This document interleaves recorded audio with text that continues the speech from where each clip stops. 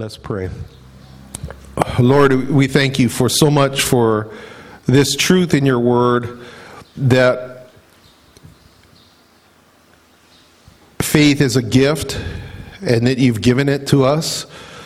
I thank you, Lord, for this congregation and the faith that is displayed even this morning of your goodness and your faithfulness and your ability to do beyond what we could think or even ask.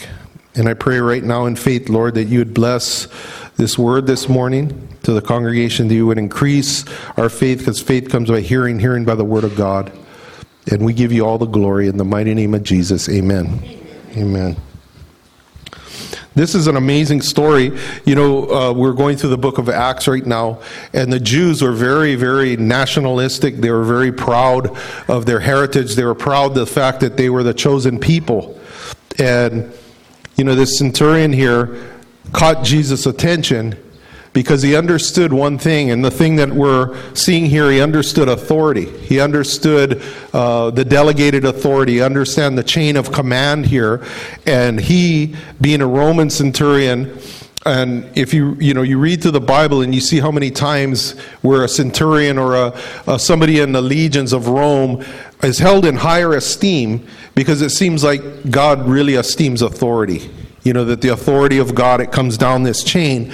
And this man had an understanding to the degree that most in Israel didn't even have. We see other incidences where even his good friend Lazarus, where they were upset with him that he stayed back a few days. And he says, if you would have been here, Lazarus wouldn't have died.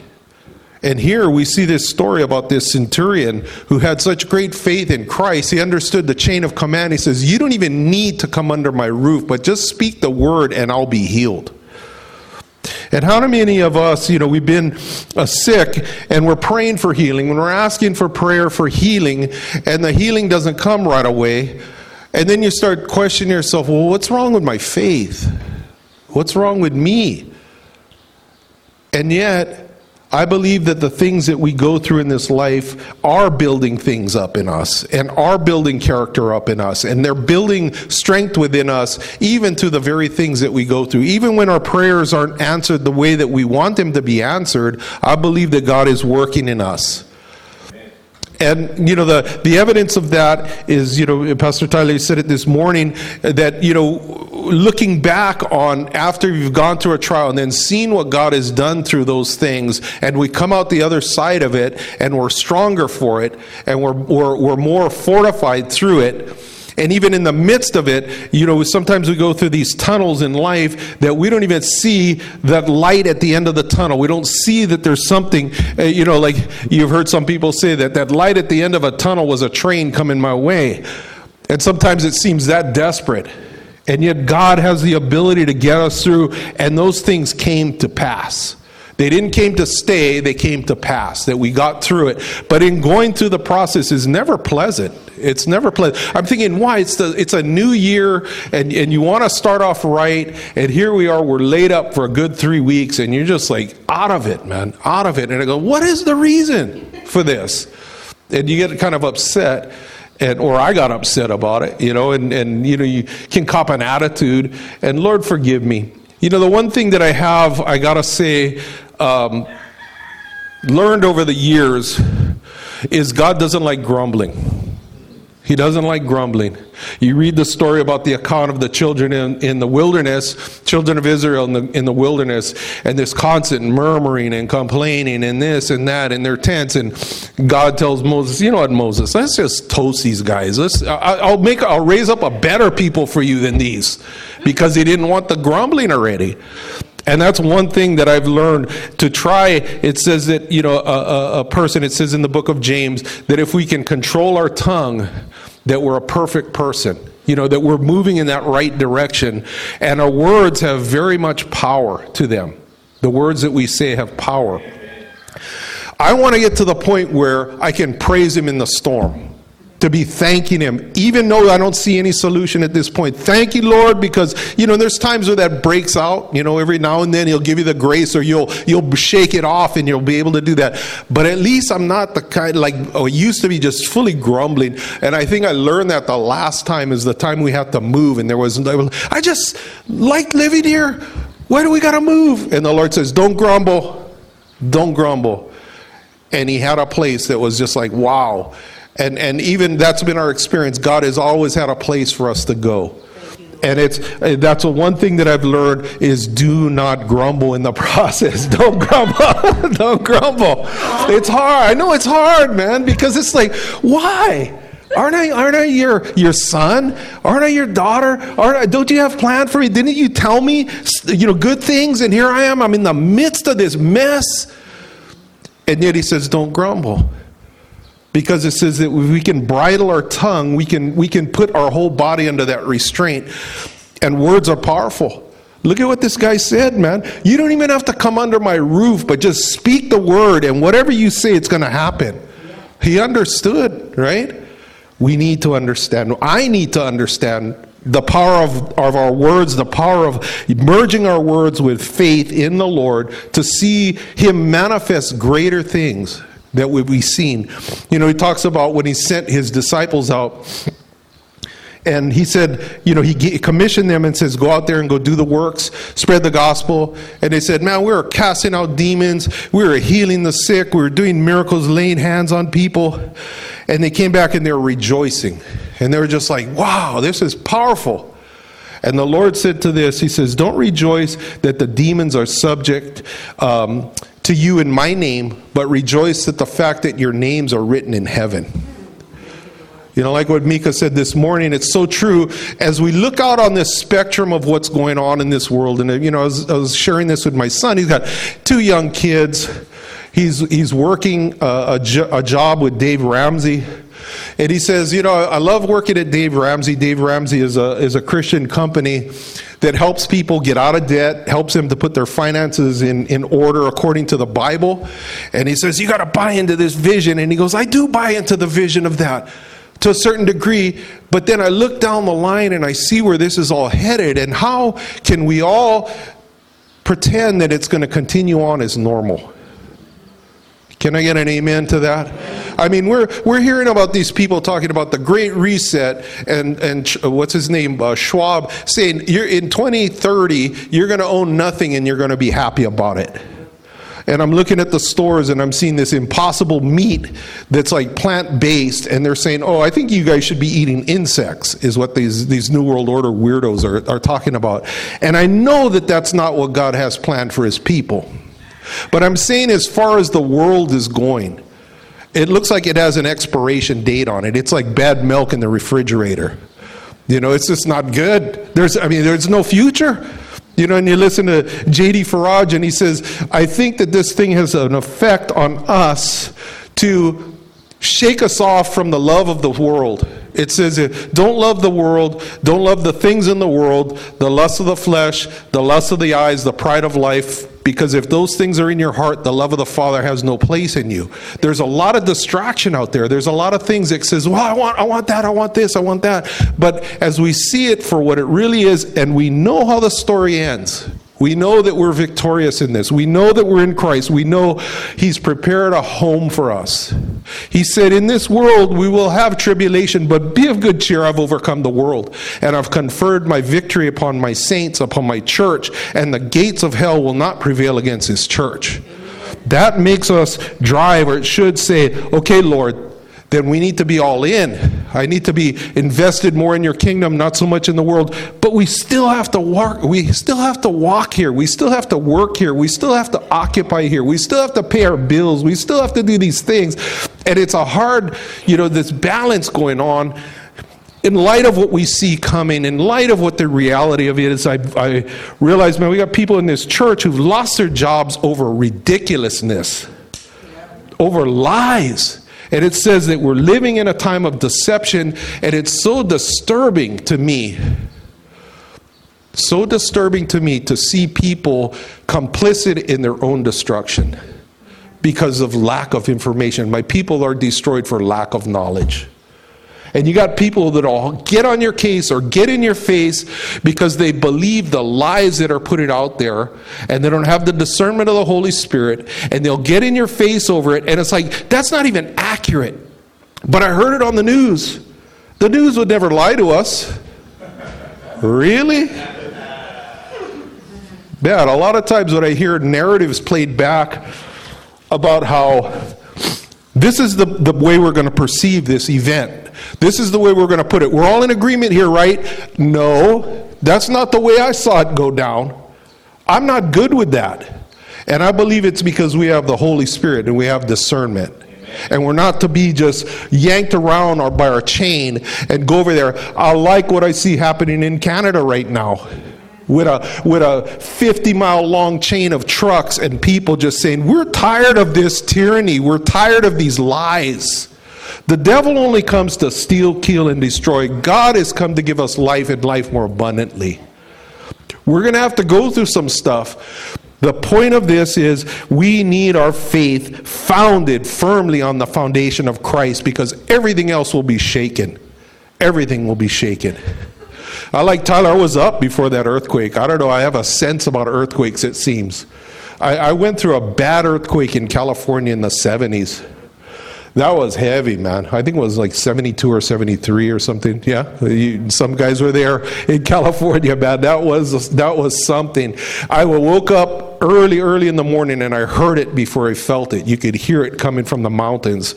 And it was just this massive rumble. And it was like the whole earth heaved and waved like this, went like that. And I have to agree with what Tyler says. You feel so helpless in these earthquakes. You feel tiny like an ant because you don't know how long it's going to last, and you're totally at God's mercy at this thing. And it rolled, and then it went up a crescendo, and then came down, and then went up again like that. And you felt like this, like somebody took a carpet and went like this. The whole earth was just going like this and you could hear it just rumble and then go off. And the Word of God says that in the last days, that everything that can be shaken will be shaken. Only those things that cannot be shaken will remain. And those things are the kingdom of God, our faith in Jesus Christ, in His completed work at the cross. And we know how the story ends. And it makes my heart glad to see the congregation gathered here today. I thought it was wisdom. We thought it was wisdom not to have church for a couple weeks, because this thing just went through here like a bomb. You know, and we were talking to other people and just saying how that was crazy, how it just hit one time, and everybody you're talking to is, or not everybody, but a good majority of the people were sick.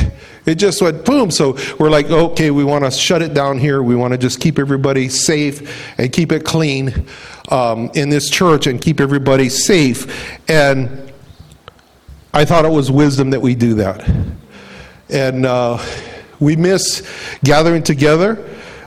We see how powerful that is when we come together as the body of Christ, to see each other in the physical presence here and worship the Lord together and encourage one another in the faith, to pray for one another.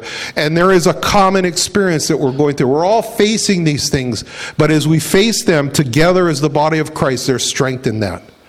And there's a reality. You know, I was thinking about that, how Jesus was the perfect man. He was the Son of Man. You know, at the Bible study, we were talking about that. When Jesus would address himself to people, he would say, the Son of Man. The Son of Man. He wouldn't call himself the Son of God. He called himself the Son of Man, because he always was the Son of God.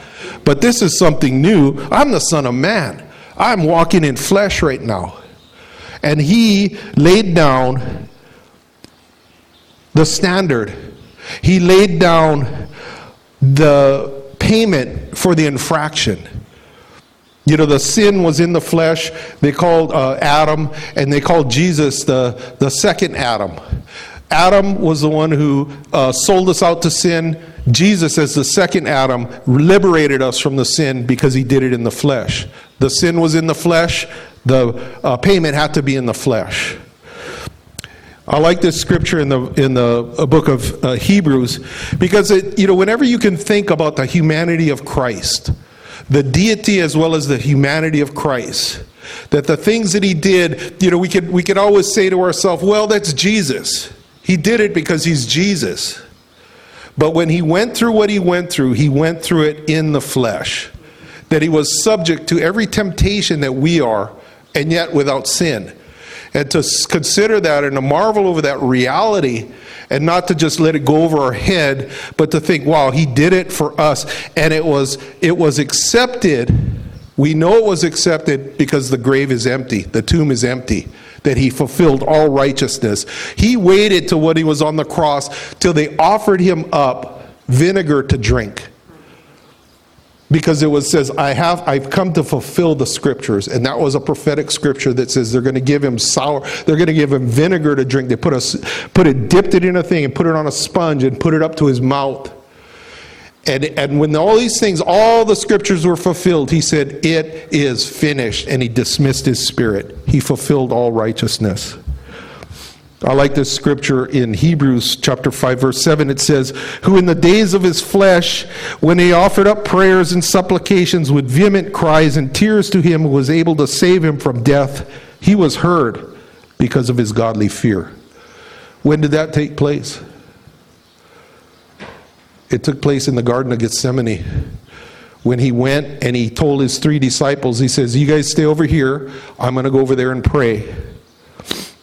And he cried out to the Father, and he says, man, if there's any other way that this can be done without having me drink this cup, make a way, Father. And God was silent. And then he went back to his disciples, and he looked, and he goes, man, they're sleeping. He says, can you guys not even stay up for 1 hour? And I think the spiritual climate was so heavy, they couldn't even stay awake. They were just like, this is heavy, man, heavy what's going on right now.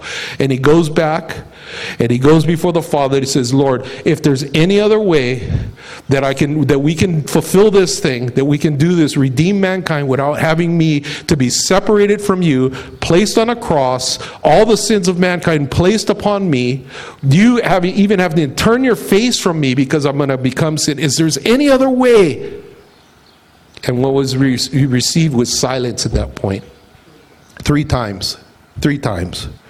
And in reality, the cross was won at this point. Because he said, not my will, thy will be done. Can you imagine the perfect son, and he prays and he cries out in that moment. We'll never know how heavy that was for Christ. We'll never know. But in that very moment, there was silence on the other end, where there was always a connection, there was always intimacy, there was always an answer. And it says in verse 8, though he was a son, yet he learned obedience by the things which he suffered. A lot of times, in this imperfect world, God uses the brokenness of this world, the brokenness of situations, the brokenness of people, the hardness of hearts, the lawlessness that we see. And it says, through those very things, he's shaping us, he's crafting us, he's allowing us to learn obedience to him through those things that we suffer. And we can go through, and there's times where we think, man, this isn't fair. This isn't fair. Why am I going through this? This is not right.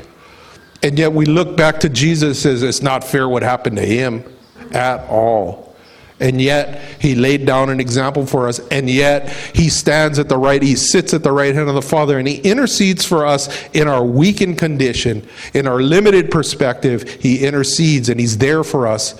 And the Holy Spirit's been given to us, and the body of Christ has been given to us so that we will make it to the other side. It says, for Jesus, who for the joy that was set before him, he endured the cross, though he despised the shame. There's things that we go through in this life. They're not pleasant, and that it shapes our character. I remember, as this memory fades over the years, I remember when I got injured, and my testimony at that time was, if I could go back in time on the day that I went up for prayer, and I was living in disobedience before this. I wasn't walking in right standing with God. I was desiring to, but I wasn't yet. And I went up for prayer, and I was afraid because my heart had gone cold towards God because of some things that, I allowed to enter into my heart, and an attitude that I had about things. And this isn't right, and and I'm going to be the judge over these things. And I went up, and Pastor Rob was there, and he says, what do you need prayer for? And I said this, I said, I was afraid because I always assumed that when I was ready to do business with God, I could just come right back up and it's all going to be, the way it was. But sin has consequences. Sin will be forgiven, but there's going to be consequences. Amen. And I was afraid. I was like, uh-oh, what did I do? And I went up and I said, I just want to get closer to the Lord. And all things work together for good to those who love the Lord and are the called according to his purposes. And that afternoon, I got into the accident. I crushed my hand, went through pain that I can't even communicate how heavy this pain was. It put the fear of God in my heart. Seriously. My friend came to visit me at my bedside at the hospital. I was in such pain that I said, if this is anything like hell, I don't want to go there. I don't want anything to do with this. I will avoid, Lord, help me to avoid ever going to hell. That's how bad it was. And recently I heard somebody have a testimony who went to hell and said those same words. They said, it was so terrible, it was so horrible that I wouldn't consign my worst enemy to go to this. And I said, I know that feeling. I know that place, man. And then the doctors are doing what they can do to you, and the pain just continues, and you're pleading, and the pain continues, and you're pleading, and it's at midnight, and you're pleading, and it's 2 o'clock in the morning, you're pleading, and the pain doesn't stop, and you're like, this is what hell must be like, an unending torment, and there's nothing you can do about it. And it says the fire is not quenched, which I equate to the body, the pain of the body as you're being consumed in fire, and the worm dieth not. And I think I know what the worm is. The worm is in your head, replaying it over and over and over. I did this. I did the stupid that here I am in this pain now. I'm the one who did this. And I can't reverse it. And I felt like I'm stuck in this box and there's no place for me to go, and I want to run away from my body, but I can't. And it was so tormenting. I think that's what this is. The worm dieth not. It's that gnawing at you constantly, and it doesn't stop. And through God's grace, he took that pain away through prayer.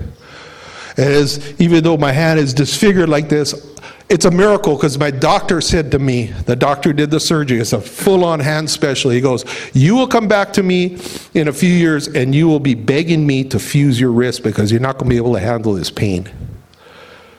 And I went, and years went by, not years, but months went by, and kept praying and having faith in God.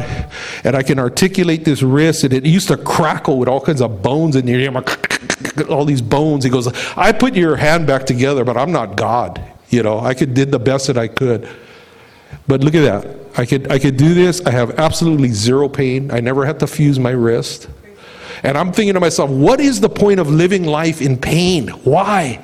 Why even would I want to live like that? And God was gracious. He heard my prayers. God hears our prayers. But there was lessons that were learned through that process. And I remember reviewing the file and seeing the veering that our life took. It affected our whole family, but our whole family went in a different direction. And I remember thinking about it. If you could replay that day where you got into that accident, would you change anything? And the lessons that I learned and the person that I became because of God's willingness to allow me to learn things through the things that I suffered, and as a family what we suffered.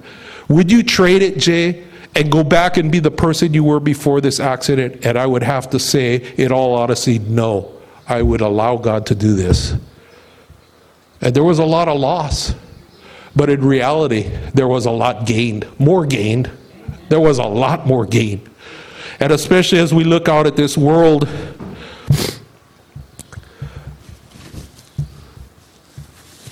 that is fading away. The world is fading away. But our future is becoming more and more and more clear. And I pray for the grace of God to bring us through these times of trial. I pray for the grace of God is sufficient for us. His strength is perfected in our weakness when we feel like, I can't do it anymore. And the Lord says, I was waiting for you to acknowledge that because I can do it, and I've done it. And I'm telling you, man, I've told you these stories before, but it just feels compelled this morning to share this, that poem about, I saw footprints in the sand. And I noticed at the most difficult times in my life, there was only one track of footprints. And I go, yeah, I know that feeling that I'm doing this on my own right now. Where's God right now? And in reality, when you get on the other side of the beach, you turn around and says, Jay Freitas would have quit. That was the Lord carrying you, even though you did not realize that. Anybody can testify to that? The strength of the Lord carried us on to this point that we're still here. It was God who carried us, because in the flesh we would have quit. We said, I'm done with this. Boom, I'm walking away from this. There's nothing to walk away to. We got plan A, and plan A is the best plan, and it's God's plan, and it's an eternal plan. And we got an appointment. It's like we got an appointment that we will not miss. And God strengthen us, strengthen our hearts and our resolve that we learn obedience by those things that we suffer, that it's not wasted. Like one of our esteemed, let's not waste a crisis. God doesn't waste any crisis in our lives. He can take the scraps and the rubbish and the mess and the opala. It's like a compost heap that the worms go through it, and it's like, oh, that's nasty, man. And then after a while, it settles, and you go scrape it up and throw it on your plants, and the things shoot up. We learn obedience by the things we suffer. God can take whatever and turn it around for good. We pray, Lord, for the obedience, for the faith and the trust and the chain of command as that centurion that looked to you, says, all you got to do is say the word, Lord, say the word, and it'll be done just as what you've said. He's already said the word. Call upon the name of the Lord and you will be saved. Amen. We have to say, Lord, your word is true. Lord, your word is established. Lord, your word is eternal. Lord, your word will come to pass. And we're seeing it in this day, in this age, and it will not be shaken. We need to be founded upon the foundation of the word of God. Amen. I thank the Lord for you guys. I thank the Lord for this church. I thank you for attentive ears to hear this message this morning. I thank the Lord that He would choose to use somebody like me to deliver this message this morning. I pray for strength, Lord, to come upon this congregation, that greater things that we'll see, multiplication we'll see encouragement, even in times of darkness, Lord. Even though the mountains be cast into the sea, there's a city of God waiting for us. Be still and know that I am God. Be still, know these things are established and we're passing through right now. He told us it would be like this, and we're passing through. We didn't come to stay, we're passing through right now. Amen? And we're getting over to the other side. Let's pray.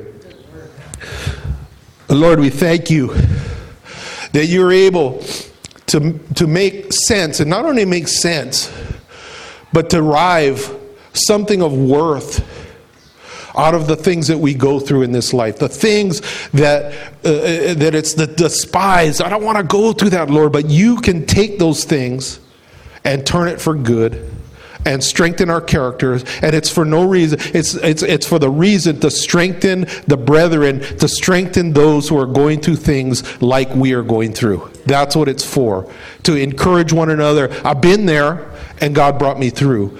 If we're there right now, be encouraged. God is going to bring us through this. That He is faithful.